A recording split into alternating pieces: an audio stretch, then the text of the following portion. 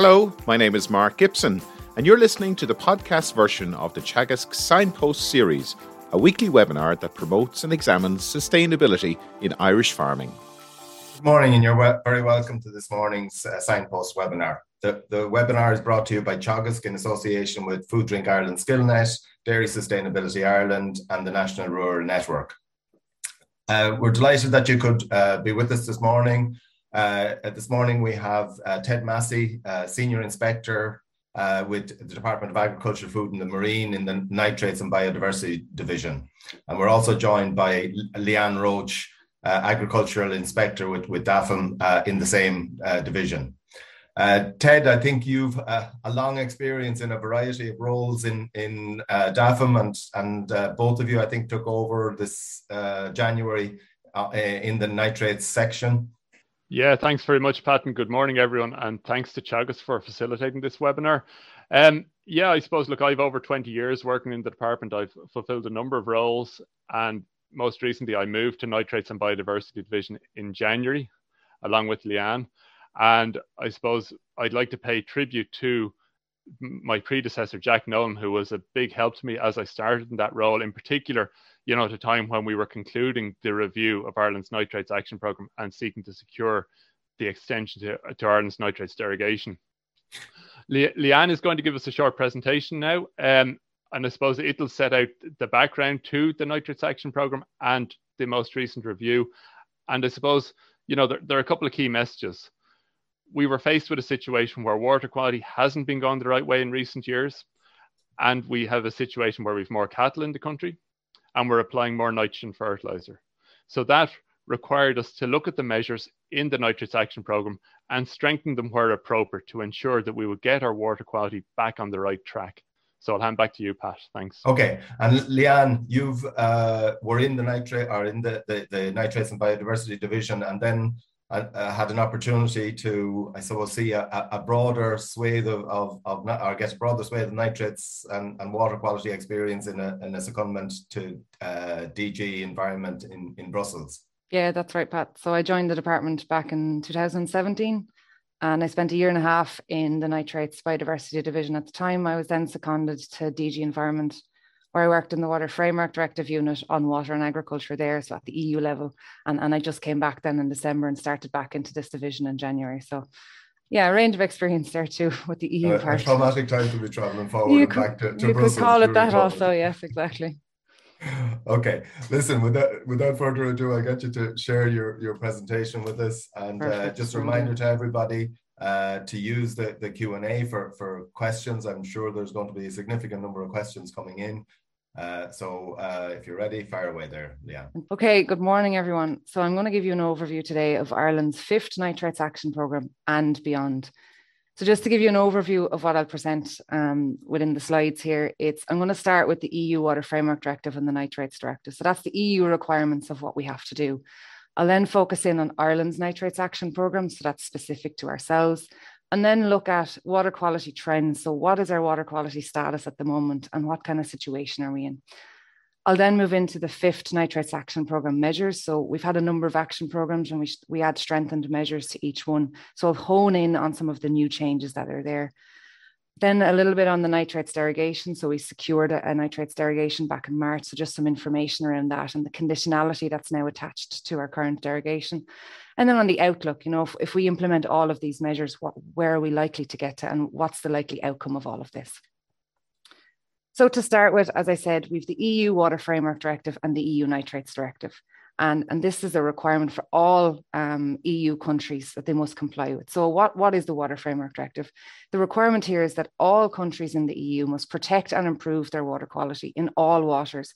So this is all our rivers, lakes, all surface waters, all groundwaters, coastal water, transitional waters. Any water body we have must be improved, must be protected, and must achieve at least good status by the year 2027. Now, this year is the ultimate deadline. This was 2015 was the deadline with extensions until 2027. So this is the ultimate deadline, and we're not so far away from 2027 right now either. It's only a couple of years away. So we have a lot of work to do to get there to achieve this. The Water Framework Directive covers all waters and all pressures, all impacts. So that covers everything from agriculture to urban wastewater. Everything is included there. How the Nitrates Directive fits in is this is the integral part of it from an agricultural point of view. And the aim here is to protect water quality from pollution from agricultural sources and to promote the use of good agricultural practice going forward and reducing the losses that we have. So that's the EU overview of, what are the requirements coming at us from EU. So also under the Nitrates Directive, there's a requirement for each country to develop their own nitrates action programme to implement the Nitrates Directive in their country. And that leads me on to Ireland's Nitrates Action Programme. So the Department of Housing, Local Government and Heritage are the competent authority for this, but we in the Department of Agriculture, Food and the Marine work very closely with them on the development of this and the development of the measures. The first action programme we had came into operation back in 2006, and it gets reviewed every 4 years. So there was a review in 2010, 2013, 2017, with the most recent one last year in 2021. And we make changes each time. So the water quality data is looked at and we add strengthened measures where necessary. So in the last couple of programs, we are adding strengthened measures, and we now have the 2-year water quality review as well. So strengthening it each time and ensuring that we are achieving what we need to achieve. So the action programme is given legal effect by the Good Agricultural Practice Regulations. So this is the SI 113 of 2022, and this sets out all of the regulations within the action programme. This was signed into law on the 9th of March, and all of the new measures became into effect from the 11th of March onwards. So the action programme here, this relates to all farmers. So all farmers in the country must comply with the nitrates regulations. And I'm moving on to the nitrates derogation here now, but for someone who doesn't know or understand fully the nitrates regulations and nitrates derogation, it can be a little bit confusing. What's the difference between both of these? So the action programme is the basic rules and it applies to every farmer out there.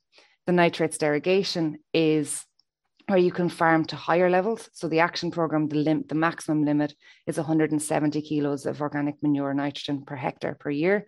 And if you're a highly intensive farmer, you can farm higher than that by applying for nitrates derogation.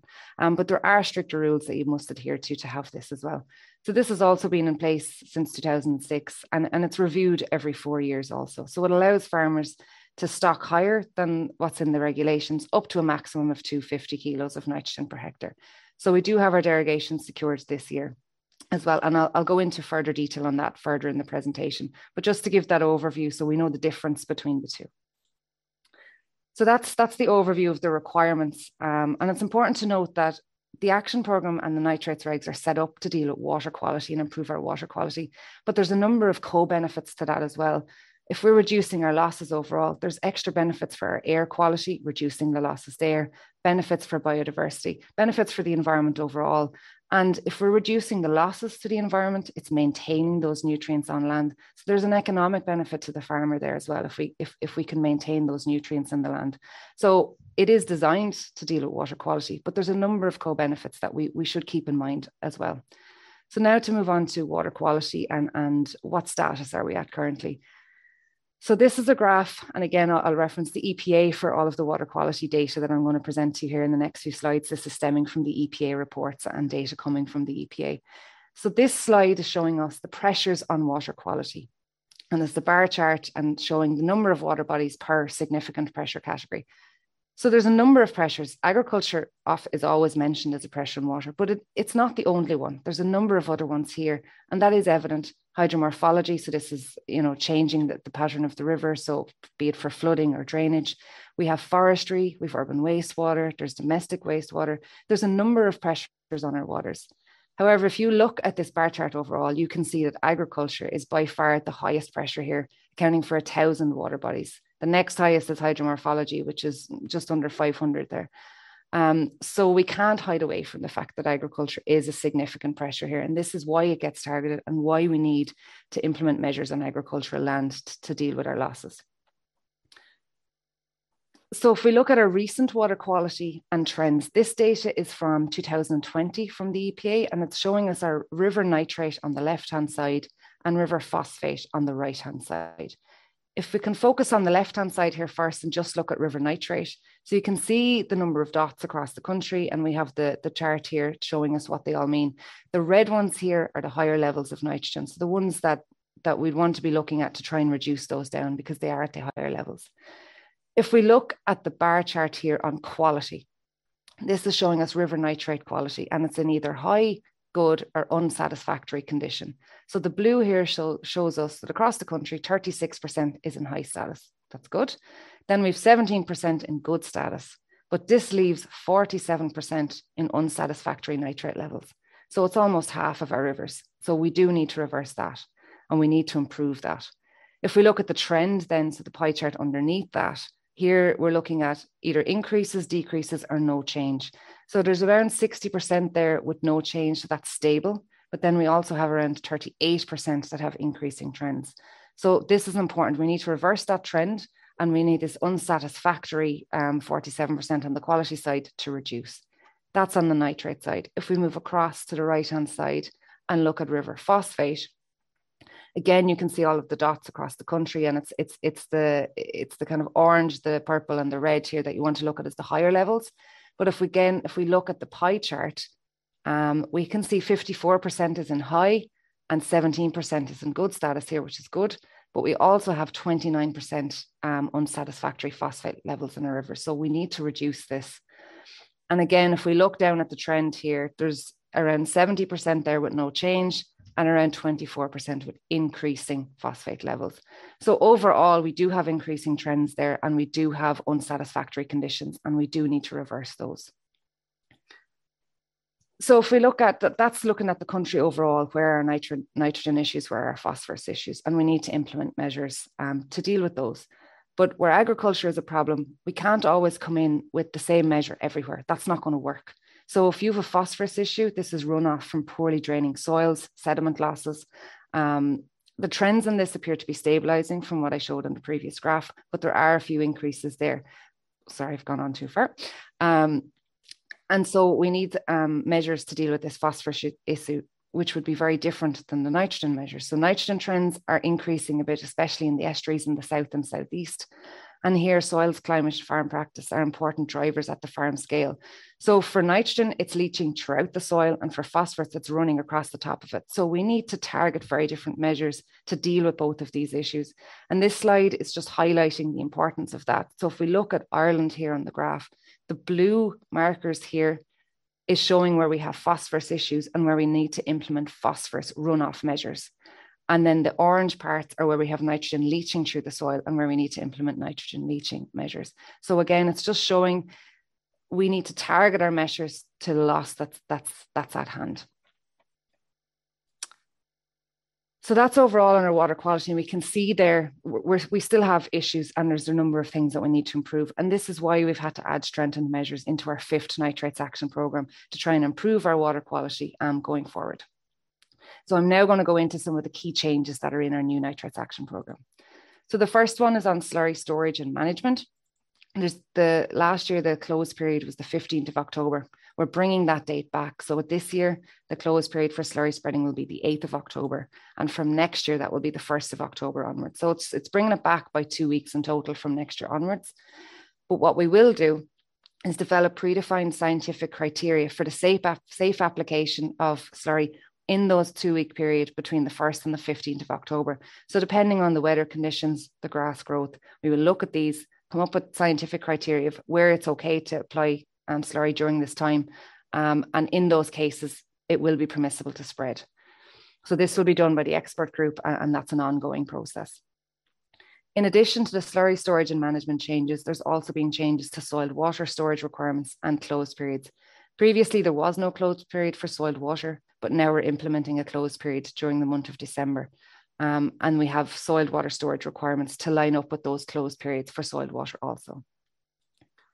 The next one is the banning of the excretion rates for dairy cows. So the Commission had asked for this, that, currently we have 89 kilos of nitrogen per hectare for all dairy cows. We know not all cows are equal. This is something the Commission had asked us for. Other member states also introduced this on a banded system. So Teagasc did some research to assess, as the milk yield increases, what happens. So the results of this show us, as milk yield increases in the dairy cow, the nutrient output of that dairy cow also increases. So how the banning will work is we have 3 different bans depending on your milk yield. So we've less than 4,500 kilos, between 4,500 to 6,500 kilos, and above 6,500 kilos. And that will determine the nitrogen and phosphorus output per year per dairy cow. And that's what that banding system is showing us here. That will start from the 1st of January next year. So this year, we're still sticking with the 89 kilos per hectare for the dairy cow, and it's next year onwards that the banding system will come into play. It will be calculated on a rolling 3-year average. And for next year, the first calculation, it will be using 2020 to 2022 data inclusive. So that will include 2020, 21 and 2022 data to determine which band your dairy cows fall into based on their milk yield. The next one is green cover on tillage ground. So the requirement here is that shallow cultivation or sowing a crop must take place within 7 days of baling of straw or 7 days of harvest where straw is chopped. And the reason for this measure is after harvest in tillage land, we do have losses of nutrients. There can be a pulse of losses there after harvest where there's no crop to uptake what nitrogen is left in the soil. And the research is showing us that by doing a light cultivation and encouraging natural regeneration or sowing a crop, it can take up that nitrogen and reduce those losses. And this is the reason for implementing this measure. Another point within the tillage measure that was highlighted to us, however, is that there is importance of overwinter stubble for seed-eating birds here. If we cultivate all of this land, we're essentially wiping out the habitat for these seed-eating birds. And you can see the picture of the yellowhammer here. This is one of the species of birds that rely on this as their habitat for the winter period. So this is something that the expert group is currently reviewing, and it will be complete by July of this year to identify what percentage of this land should be left or what areas of land should be left and not cultivated at all, to provide a habitat still for those seed-eating birds, but also to ensure that we are implementing a green cover, in the riskier ground areas to ensure that we're also complying with the water quality aspects of it. The next one is soil sampling requirements. So this is something that's already required of the derogation farmers, so the more intensive farmers, to take soil samples and have nutrient management plans. Now, from this year onwards, all farmers that are stocked above 170 kilos of nitrogen per hectare must take soil samples, so regardless of being in derogation or not.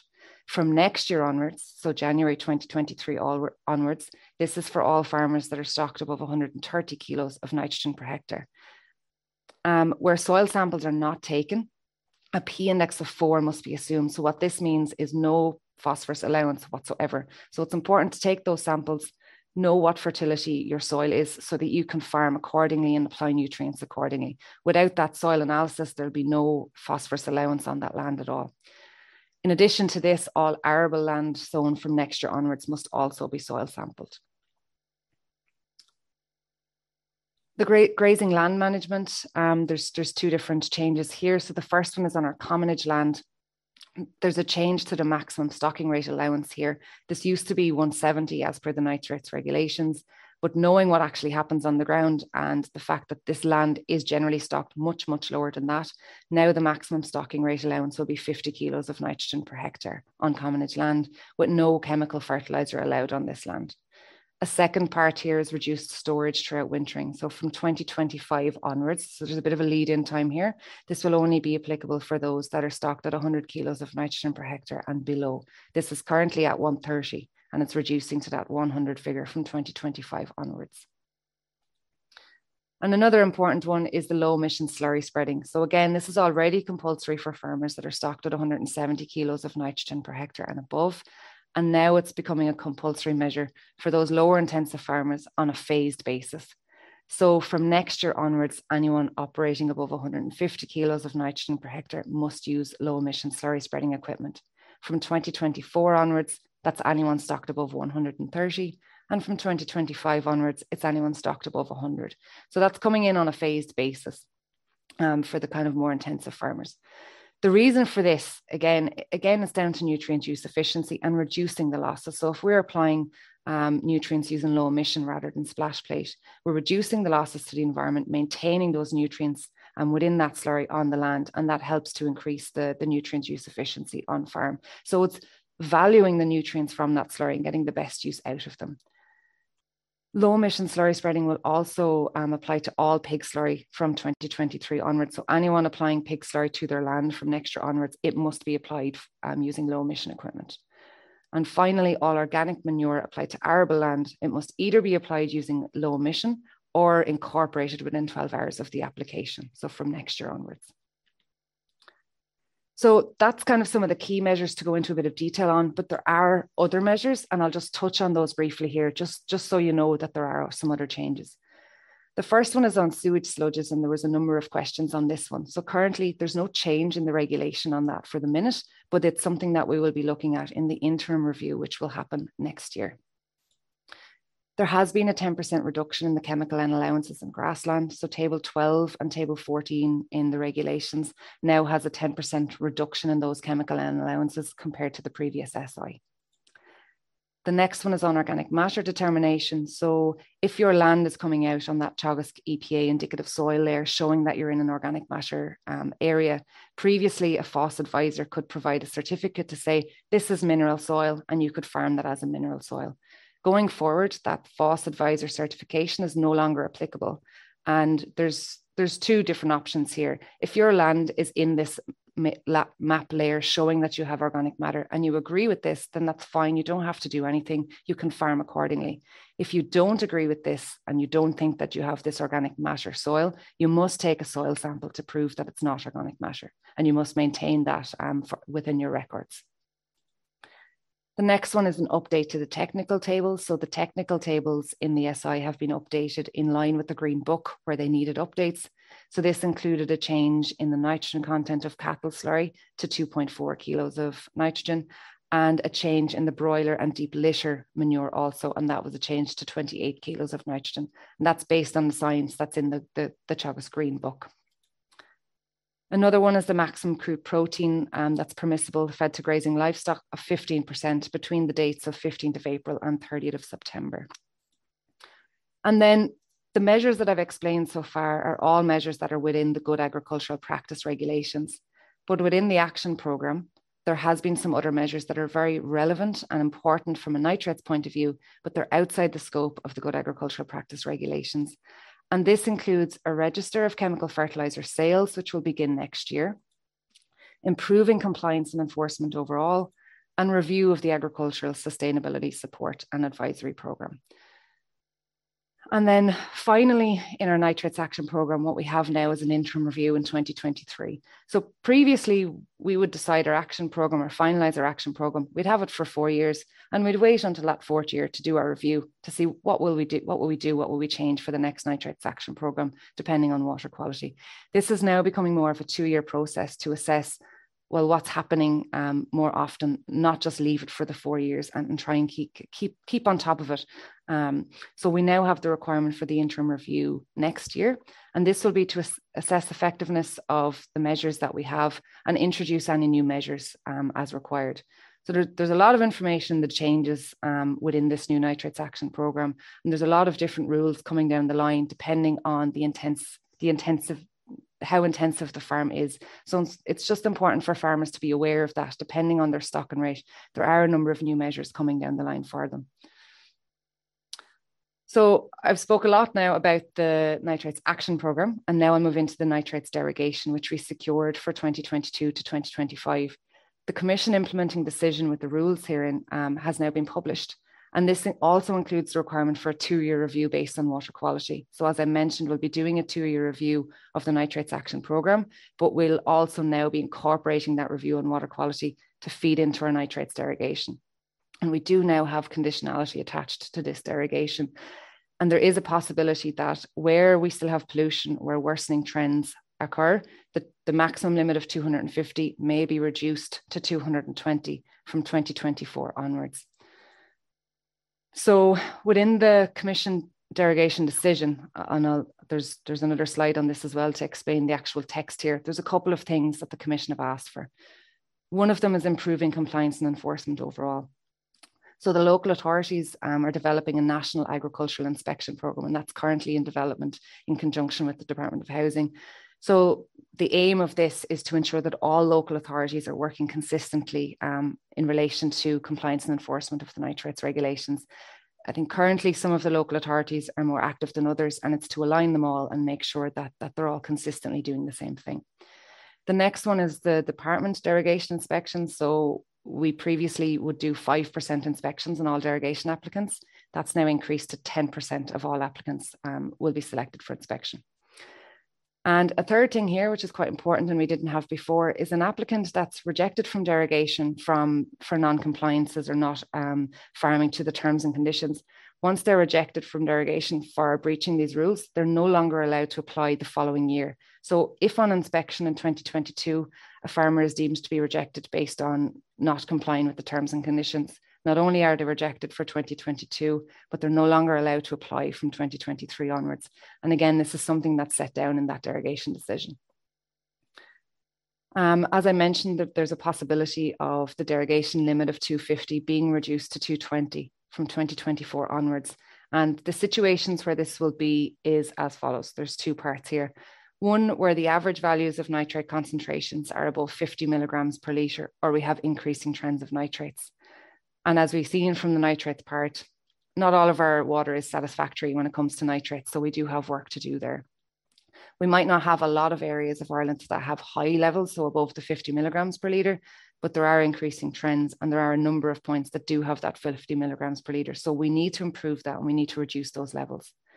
The second part here is eutrophic status, or could become eutrophic status with stable or worsening trends. And in relation to surface waters here, and our rivers, from the graph that you've seen on water quality, it will be the phosphorus parts that we're looking at here, because this is their limiting factor when it comes to eutrophication in our surface waters.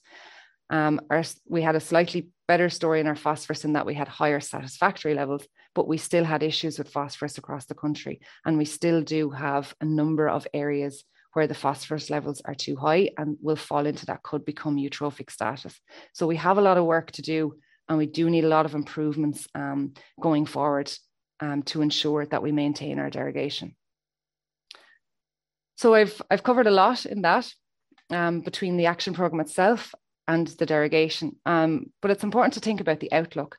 If we do implement everything, if we improve our water quality, where are we likely to be? So I think firstly, if we can achieve improved water quality and reduce nutrient losses if we implement the 5th Nitrates Action Programme properly. If it's fully implemented, if we have everybody complying with all of these regulations, we can achieve this. And it's really important that we all work together on this topic and improve our water quality going forward to maintain the action programme that we have and to maintain the derogation that we have at current levels. This will allow us to meet our requirements under the Nitrates Directive and Water Framework Directive. So it will help us comply with the EU regs.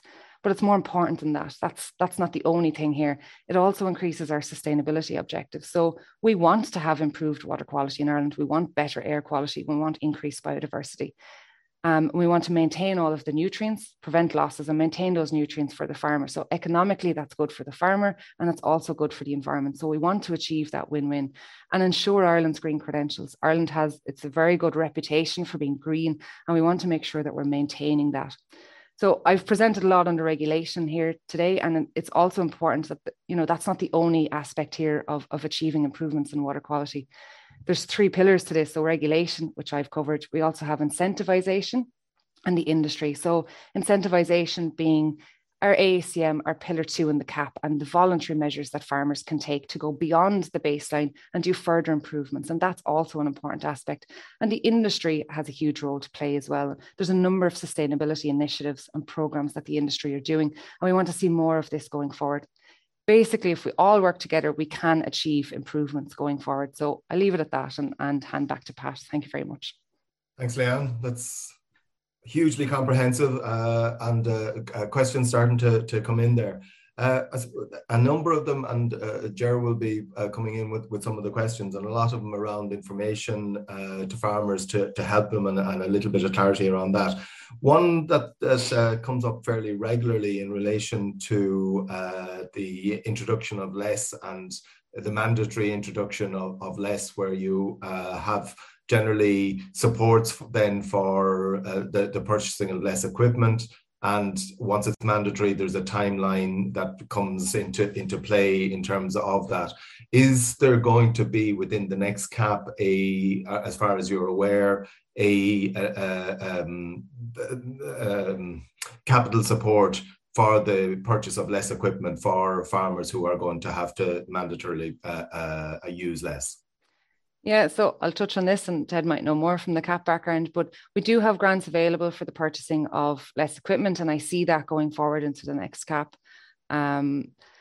Yes, once a measure becomes compulsory, there's 1 year left basically of being allowed to incentivize that. So if from next year onwards, you're now in that 150 category, you would still have 1 year to be eligible to purchase that equipment going forward. So it is important to bear that in mind.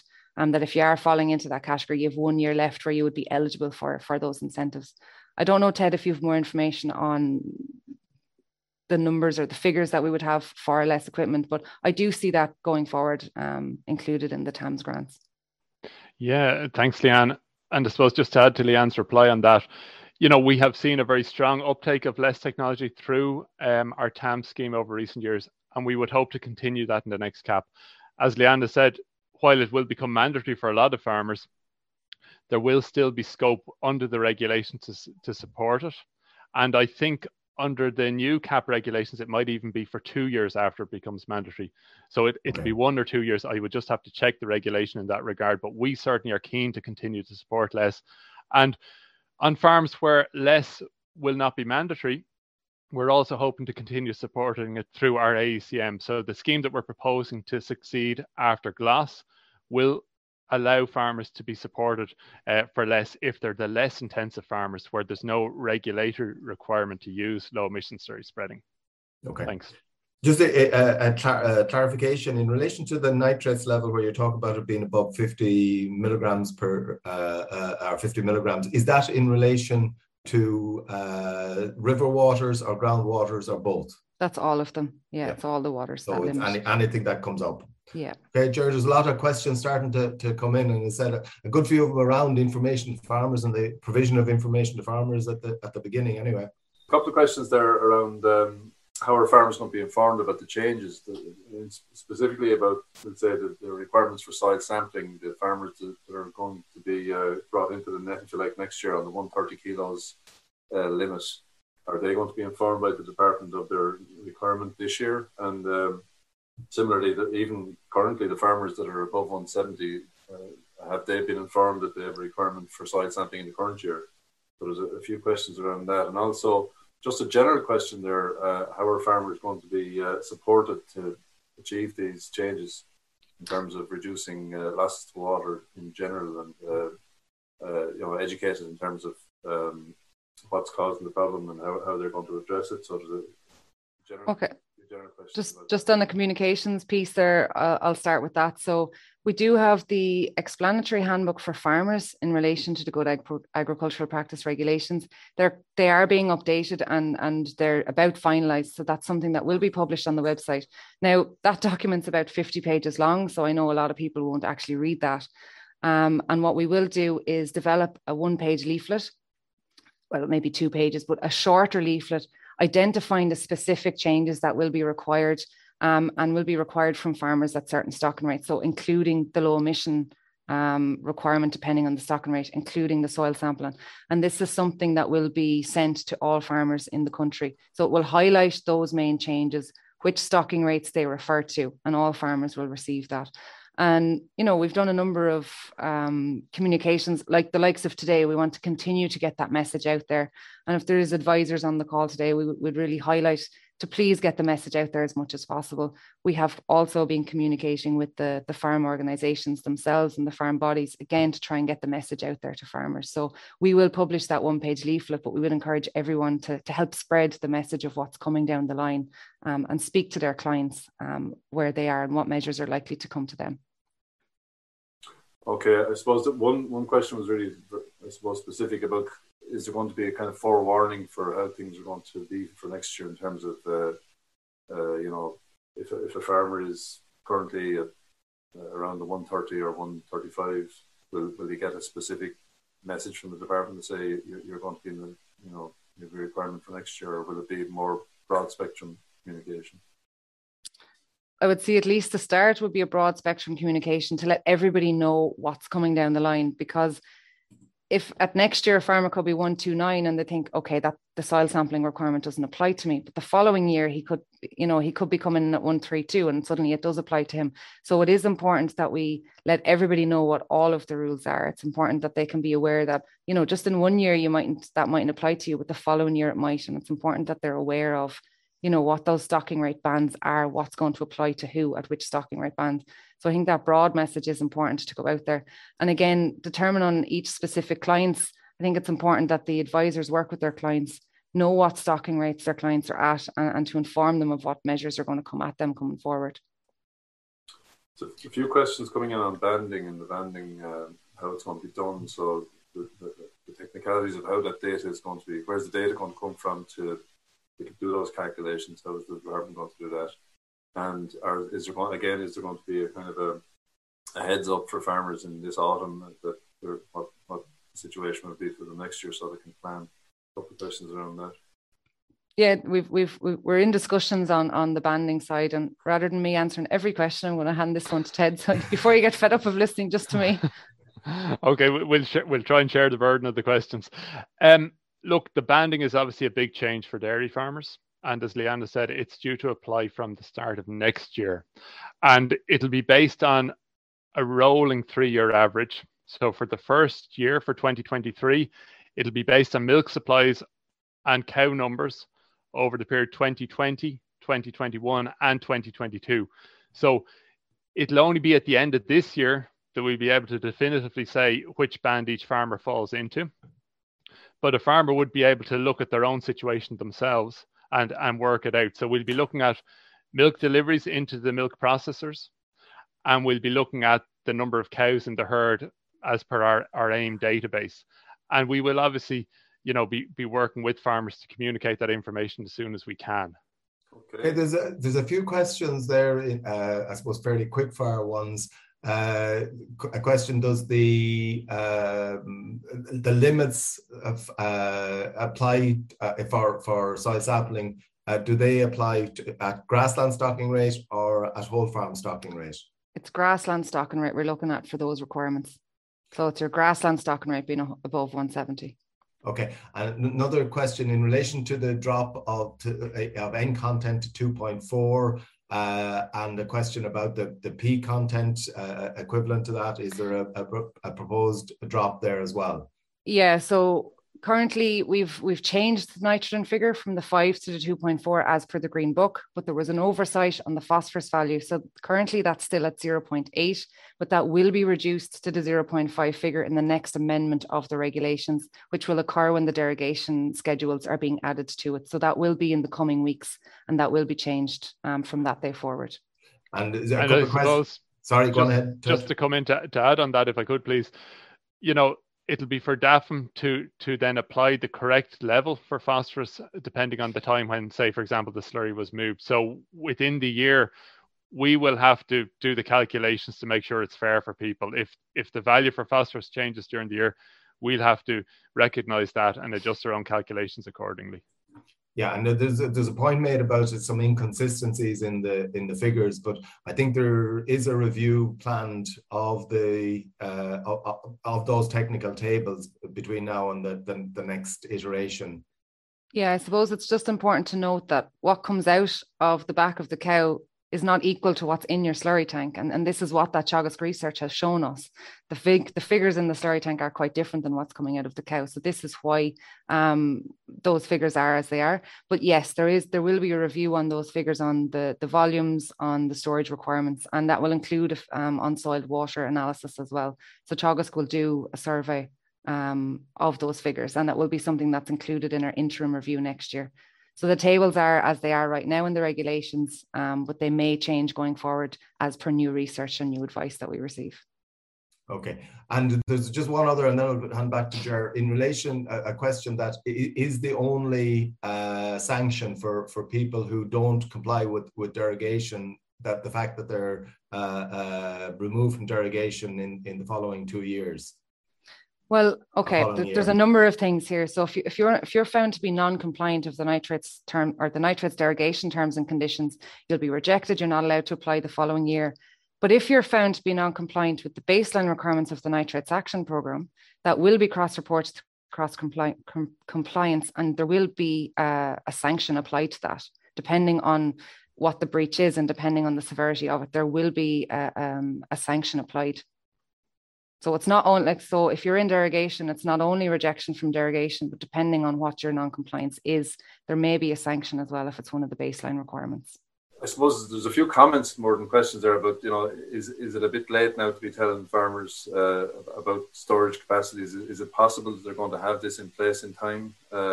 Is it realistic that the increases are going to be accommodated?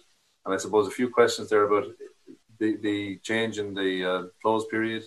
What are the criteria that are going to be used? If that's, that you were saying scientific criteria could be applied there to relax that in certain years. What sort of criteria do you think might be used there? Yeah, so this scientific criteria, there'll be two different ones. So actually one is for applying slurry between the 1st and the 15th of October. And there's a second one for chemical nitrogen in January. So there's a change to that close period there as well that will be extended by 2 weeks. And we will develop scientific criteria there for the safe application of chemical fertilizer in January. This will essentially come down to soil moisture deficit and growth, grass growth patterns. It's something that the discussions are ongoing, so we don't have it finalised yet, but we will have that finalised in the coming months and published by September is the hope to have that information published by. And I forget what your other question was there, Niger, sorry. I think it was more on the banding again, was it? No, I think you've addressed it fairly well. So I suppose there's plenty of other questions coming here. What type of offence, this is a very specific question, what type of offence, not my words, is deemed serious enough for a farmer to be ejected from derogation? Rejected from derogation? Okay, so the way the fencing works is there must be a fence 1.5 meters. Sorry, offence, I think is... Oh, sorry, offence, yes. Okay, okay, sorry. I can see the confusion in your eyes there. Let's say non-compliance then, okay? So what? Sorry, Jared, can you... What sort of non-compliance would have a farmer rejected from derogation? Rejected from, well, look, there's a number of terms and conditions that must be complied with. If you're not using low emission slurry spreading equipment, that will be one of them. If you don't have the valid soil samples, if you don't have valid nutrient management plan, basically anything that's in that list of terms and conditions, that's, and that's published on the website. If you're not complying with those terms and conditions, you will be rejected from the scheme. Okay. If there's more specific questions, look, again, we do have a nitrates inbox people can email into, but yeah, if you're not complying with the terms and conditions, you can be rejected from the scheme. Effectively, any non-compliance. Effectively, exactly. Yeah. Like the idea of the derogation, you're going above and beyond the baseline requirements. We're granted the derogation from Brussels on the condition that there's no negative impact for the environment. So we have to be really, really careful with those farmers to ensure they're complying with all of the rules and they're going above and beyond the rules. So it is important, especially on the intensive farmers, because they're the higher risk. Okay, here's a question on derogation. There seems to be a strong focus on derogation in the regulations rather than the general farm population, and like with likely cuts or potential cuts from 250 to 220 and so on. Is there evidence that the farmers in derogation are causing a bigger problem than the general farming population who might be non-compliant in other ways? Look, it's as I've said, we get granted a derogation from the European Commission. There's only 4 countries and actually three at the moment that have a derogation, and one, the Netherlands, is looking for theirs. So Denmark and Flanders and Belgium are the only 2 that have them. It's not a given that we have a nitrates derogation. We are going above the limits. This is on riskier lands then because they're being farmed more intensive. So there's a higher risk of losses on these farms because there's higher nutrient input into these farms. And this is why this figure is coming. We have to make sure that we're reducing our losses to waters. The idea, as I said, of the derogation is that we're granted it on the condition that there's no negative environmental impact. So we have to be careful and we have to improve our waters going forward. Yes, as a farmer gets more intensive, there are more requirements on them. And the basis of this is that as you get more intensive, you have more nutrients, you are more risky of losing those nutrients. There are a lot of baseline requirements there for all farmers as well, not just the intensive guys. And as I said, we're increasing the nitrates derogation inspections to 10%, but there's also a step up on the compliance and enforcement side overall for all farmers within that local authority inspection program. So we are looking at everybody here. It's not just one single farmer. It's not just derogation. It's not just non-derogation. We are looking all of them. There's a question there, Ger, just in relation to the identification of the most risky hotspots that might fall into this requirement for a reduction. Is there an intention to try and alert people to the fact that they might be in one of these areas? Yeah, of course, this is something that we'd like to do. I mean, we've only received the final draft Commission implementing decision. We're discussing this in the nitrates expert group, and we will be looking at, again, look, we need the data from this year before we can look at this properly of who's falling into where, but we will be looking at, you know, who is in which catchment, where are the farmers likely to be, and we will be informing them basically if they're falling into that category. But again, we won't have that data until next year, Pat, as you'll understand. Yeah. Okay, it's quite a technical question here now. Maybe it goes beyond maybe what we're discussing today a little bit, but it's about you mentioned that eutrophication status due to P in freshwaters is in relation to the derogation, but this question is about the effect of N on eutrophication, and specifically in transitional waters and I suppose estuarine waters and so on. How is this going to be tracked back to the source, which may be not close enough, not very close to the transitional waters at all? So it could be a groundwater source, for instance. So how is that going to, is there going to be, I suppose, is that relationship between where the problem might be occurring and where the cause might come from? How is that going to be? There's a couple of things there. Yeah, in the graph I was showing you rivers. So I showed you nitrate in rivers, and then the phosphorus I focused in on eutrophication. But we're right, when it comes to eutrophication, phosphorus is the limiting factor when it comes to surface waters, but it's nitrogen that's the limiting factor causing eutrophication when it comes to coastal waters. So depending on which waters you're dealing with there, it will be a different nutrient that's causing that eutrophication. In terms of the source that's causing the pollution, that's something that will have to be looked at. Like from the graph that I pointed out, yes, agriculture is one of the most significant impacts and pressures, but it's not the only one. And there may be catchments where agriculture is at pressure, but it might not be the worst one. And we will have to assess the other pressures that are there as well. So look, I don't have a specific answer for that right now, but it will be incorporated into, when we're looking at the catchments that fall into this category. Okay, there's a question here on digestate from biogas plants and digesters. How is this to be classified in the future? Is it organic? Is it a biofertilizer? How is that going to be dealt? There's no change to that in the regulations as of today, and that kind of sludge digestate part is something that will be looked at in the review next year. So as of today, they need to have a nutrient analysis to show us what they have before it's applied to land. And that will be looked at in the interim review, but there's no change as of today. I suppose the general theme of the questions, of a good number of questions, are around the communication piece over the next year with farmers, particularly with the level of changes that are coming in 2023. Is there a plan to engage in that? Yeah, look, I've mentioned the handbook, the leaflet, and we would like to have other strategic communication to farmers where rules are going to apply to them. But again, rather than keep listening to me, I'm going to hand to Ted so he can come in on this communication part, because we are keen on making sure that the message is communicated. Yeah, and look, to pick up on that, we are very keen to ensure appropriate communication and that people will know well in advance of when requirements apply. So in the recent weeks, we have had a webinar for the Farm Advisory Service. We have this webinar this morning. We've also met with all of the main farming organisations, and we've met with the dairy industry as well. So we're keen to continue that momentum as well in terms of communicating out to farmers. And as Leanna said, we will have the Farmer's Handbook published on our website. But in recognition for the fact that many farmers will not have the time to read the full handbook, we will have more strategic communication through the leaflet highlighting changes, and then also, timely communication as well. For example, as the period for slurry spreading comes back in the autumn, to use things like our social media channels, our SMS text messaging to inform farmers that have livestock on their holdings that the closed period for slurry spreading is being brought back a week this year. So farmers will have timely communication to remind them and ensure that we have good awareness of the changes that are coming through. Ed, there's a specific question on this topic, and a very specific thing. Are we going to have meetings with farmers in hotels around the country, kind of a roadshow? Is there any plans for any of that type of activity by the department? I suppose at the moment we have no specific plans.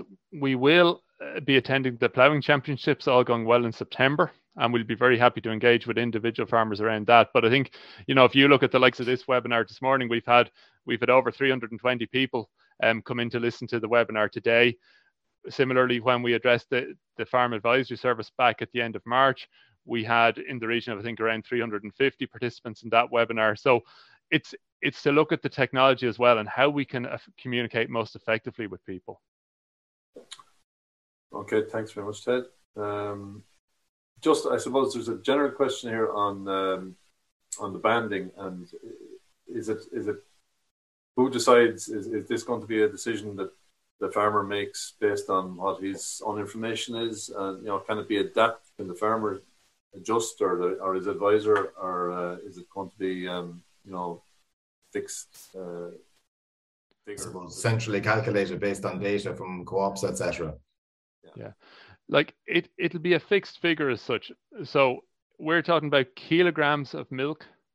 And so the farmer can look at that. They can use the standard coefficient converting litres to kilograms.